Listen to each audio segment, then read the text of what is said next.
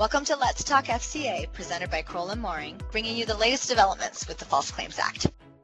In these next two podcasts, Jacinta and I will focus on Department of Justice FCA investigations and common mistakes that targets make in defending these investigations. Our guest today is Michael Shaheen.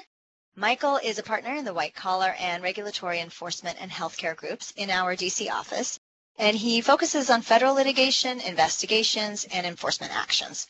Michael has significant experience with the False Claims Act and with a particular emphasis on healthcare fraud.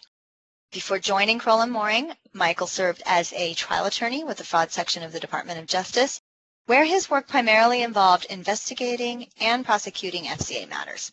So welcome, Michael, and thanks for joining us today to bring us your perspective as a former DOJ trial attorney investigating and prosecuting FCA matters. Hello. Thank you so much for having me on. Welcome, Michael. Just to reiterate Lana's greetings, and we're super excited to have you as part of the team here.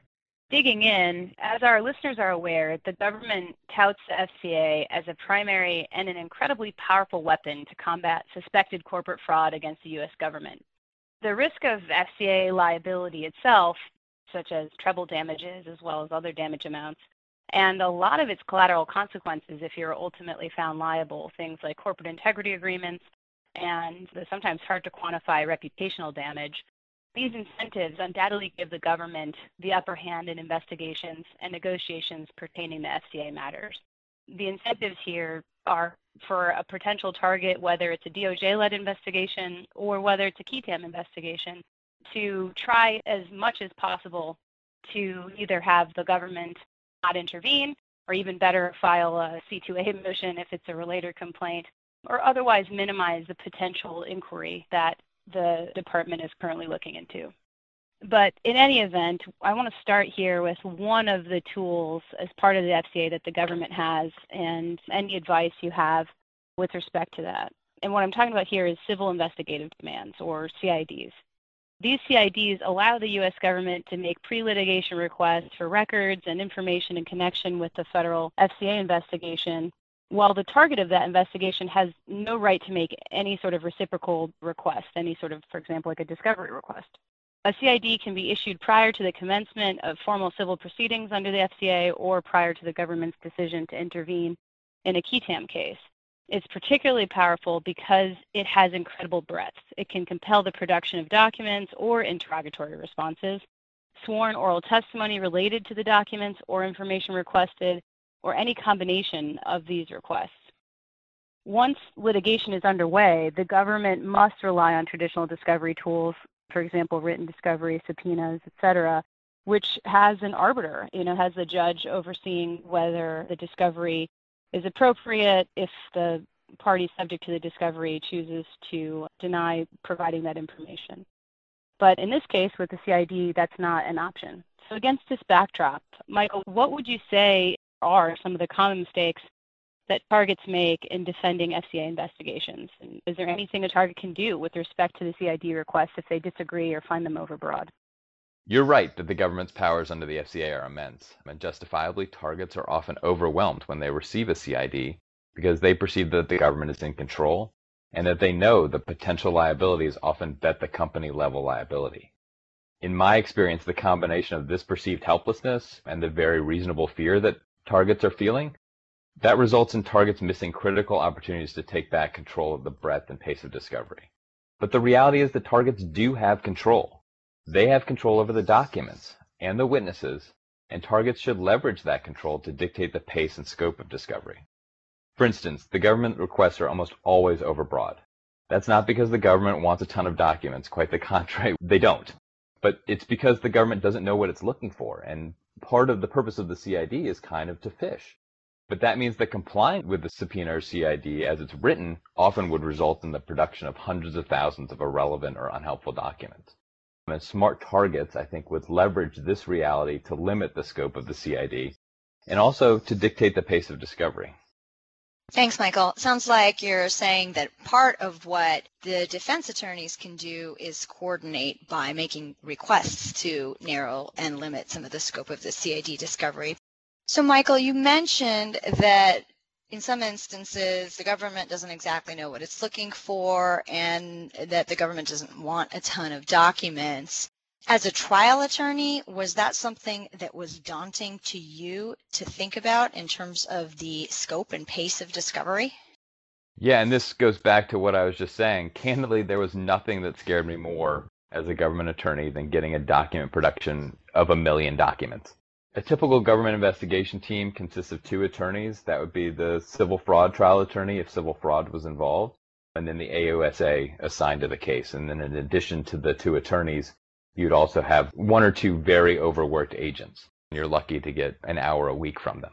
And there really is just no way that 3 or 4 person team can effectively review all of those documents. And there was a lot I was willing to do to avoid getting a document dump. I would have provided targets with a redacted complaint if I thought it would narrow the scope of the CID or narrow the production. And I would have accepted very narrow search terms. And quite frankly, just negotiating those things could take months that, again, give the defendant control over the process. Thanks, Michael. That's very helpful. Is there any other common mistake that you observed related to what we've been talking about from your time at the Department of Justice and seeing how targets negotiated with the department while they were the subject of an inquiry? There is. Thank you for asking. The second common mistake is linked to the first. Targets often take way too long to develop an affirmative narrative and present that narrative to the government, quite frankly. I was just talking about how I would have been willing to spend a few months negotiating the release of a redacted key tam and or the narrow search terms. Those 2 months coupled with another 30 to 60 days before a rolling production gets started, that's 3 or 4 months when a target really should be identifying good and bad documents and interviewing key witnesses. Targets should be using that time to figure out what happened and how to present that narrative in the most favorable light to the government. Thanks, Michael. So let me drill down a bit more on your thought that targets should not wait too long before putting forward their own affirmative narrative. As defense counsel aiding our clients in responding to an FCA investigation, we regularly work closely with our clients to conduct an internal investigation to help identify the relevant facts and the witnesses related to the subject matter of the investigation, and ultimately to assess the strengths and weaknesses of a potential case. And we generally need to work expeditiously with clients in our internal investigations to essentially stay ahead of the curve on the government's investigation. So my question is, to what extent is your advice to put forward the affirmative narrative sooner rather than later affected by the factual strength of the prospective defendant's case? And at what point in the process do you recommend directly probing the Department of Justice for their view of the case? The timing of all that is very fact-specific. Generally speaking, however, if you have a good case, and by that I mean a positive story to tell on any one of the elements of an FCA claim, or more, that would make me more inclined to push my affirmative narrative as soon and as often as possible.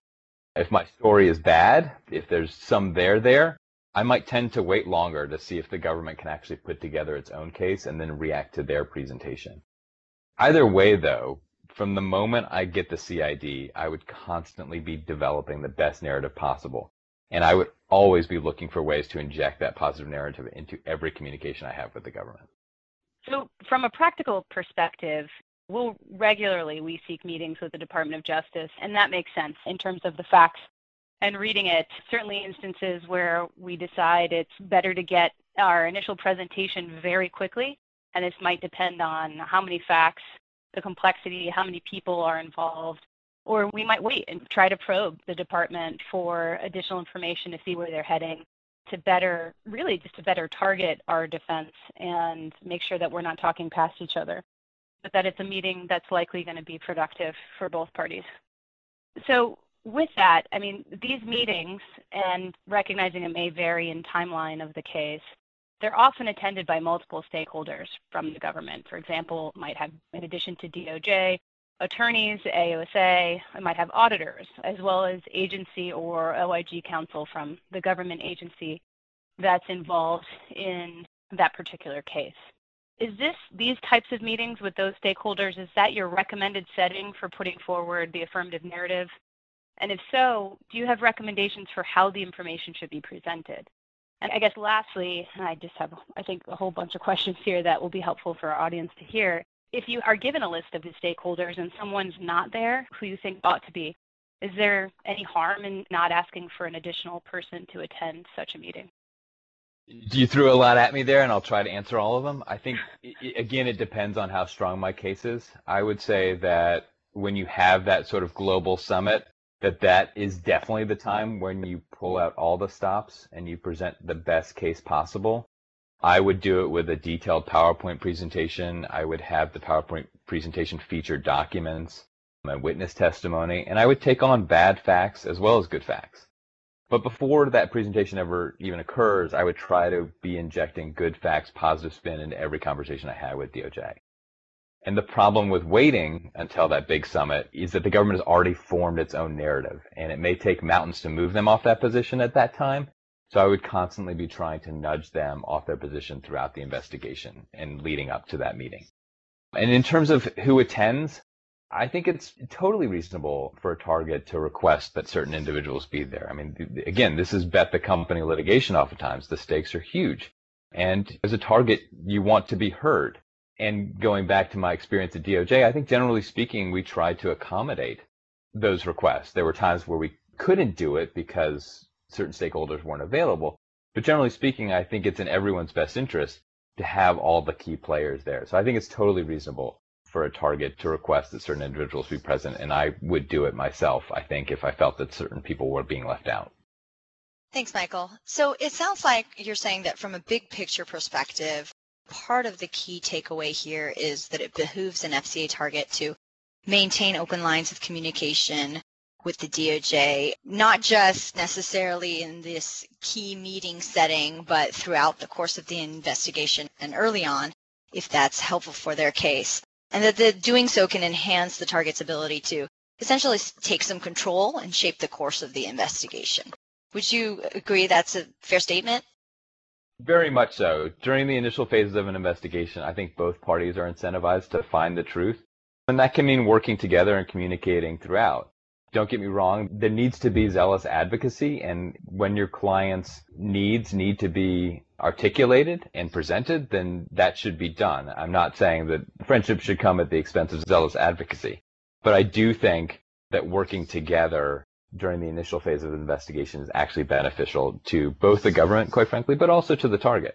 And then having that good relationship means that when you do inject the positive spin that you've been developing or the affirmative story that you've been developing into conversations with the department, that they will listen to it and it won't be dismissed outright. That being said, if you get past the investigative stage and you are into litigation, take the kid gloves off and go to war. I mean, I think there's no more friendship then. Now you are truly at odds and it's time to go to war. Thanks, Michael. This has been incredibly helpful, and appreciate you sharing the value and the benefit of your experience from the department to help folks who may find themselves or who currently are targets of FCA investigations or related complaints. Please tune in for our next episode, which will include a part 2 of other common mistakes that targets make in defending FCA investigations. We'll follow up with Michael on a few more points. And if listeners have any follow-up questions on these topics, please feel free to reach out to Mana at 213-443-5563, Michael at 202-508-8766, or me at 202-624-2573. Thanks for listening, and see you next time on Let's Talk FCA. Let's Talk FCA is brought to you by Crowell Moring LLP. You can find more information at crowell.com/letstalkfca.